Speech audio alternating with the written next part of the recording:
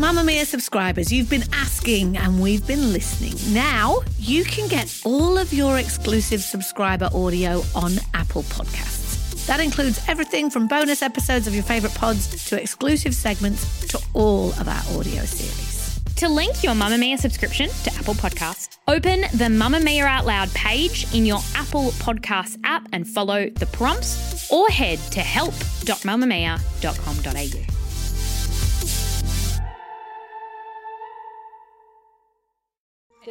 You're listening to a Mamamia podcast.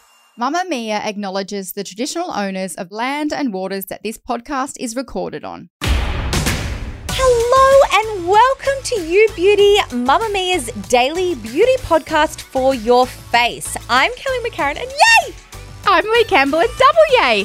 Kelly and I have not seen each other in person for 6 months thanks to COVID and then sickness and then all of the things, and we're finally back in the studio together. Lee's hair is looking so healthy and fresh and beautiful. It's long already. It really is. I did the big cut in May and then bloody lockdown, and then I didn't even get to enjoy my cut. But it's also like you've got some highlights. Are they natural? I did that or? myself.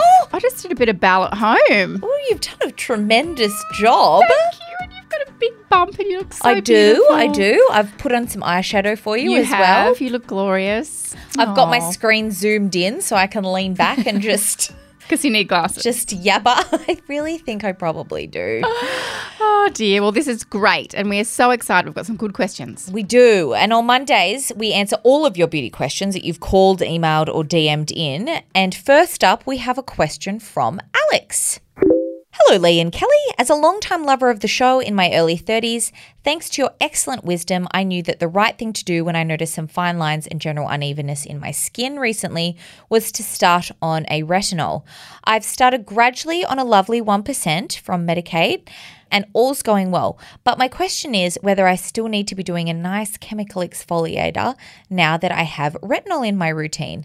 I understand that the way retinol works is to increase cell turnover, so in theory that sounds like it would be doing the same job as an AHA. Is that right? Also, I'd love each of your current top recs for dehydration because the retinol is drying me out. Thanks, friends. What a student. She's such a good student. I love her. A+ to the top of the U Beauty class. Alex, I love you. Okay, yes, you were right. Starting to see fine lines, early 30s, retinol is your friend. Medicaid is a great over-the-counter option to start with. She didn't try to jump straight into anything. No, didn't go prescription, just easing in. Perfect. So, yes, you're correct in that what retinol does is essentially tell your cells to turn over, to rejuvenate. However, then the old ones are still kind of sitting on top, if that makes sense. So you do need exfoliation. However, too many actives in the same routine, and by same routine I don't mean exact same night, but even the same week, can compromise the barrier, cause more dryness, cause irritation, get us all upset. So we don't want a sad acid mantle. We don't want a sad acid mantle, and it is quite a double-edged sword. So you do still need to exfoliate.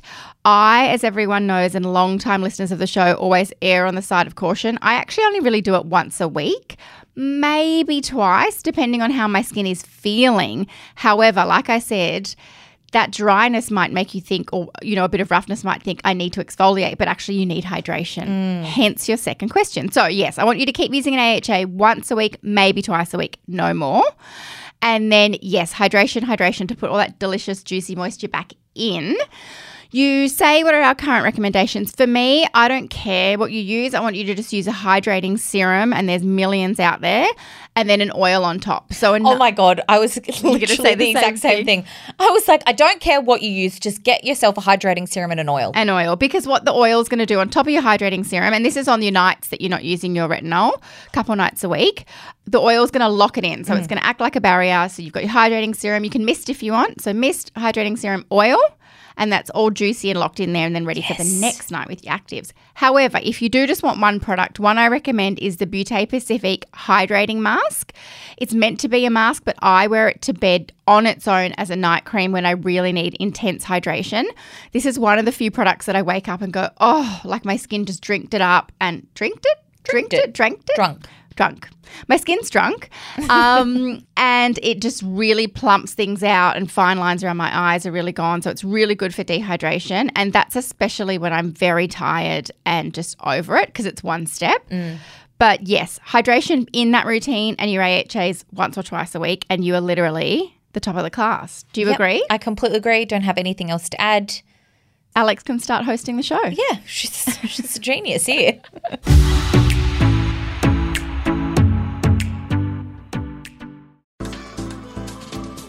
Move by Mamamia is the exercise app for anybody, anywhere.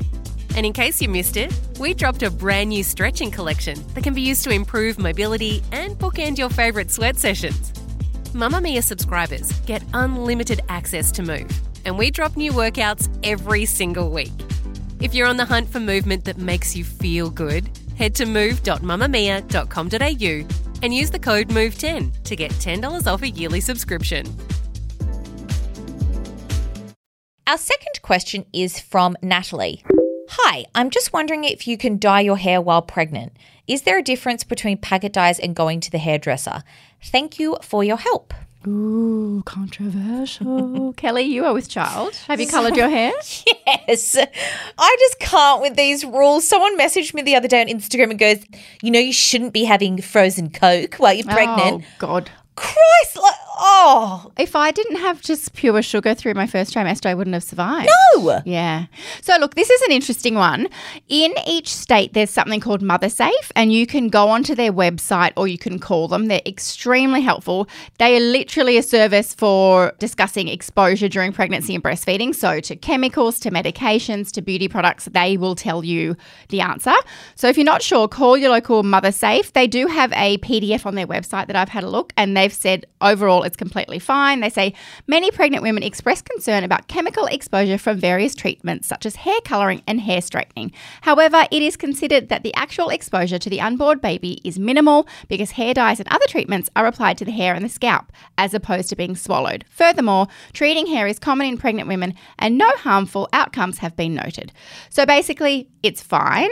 My hairdresser was the same. I was a bit, in the first trimester, was like, oh, should I cover my greys? Shouldn't I? It's a personal choice. If you're highly anxious about miscarriage, I would just say don't, only because it's better to put your mental health first before your hair colour, because then just imagine something bad happened. You blame it and you blame the hair colour and you blame yourself.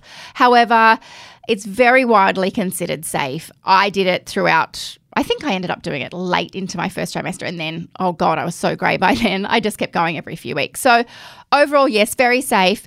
You should have an obstetrician or a midwife and just ask them as well. They would get asked, I'd say, very frequently, but the short answer is yes, it's safe.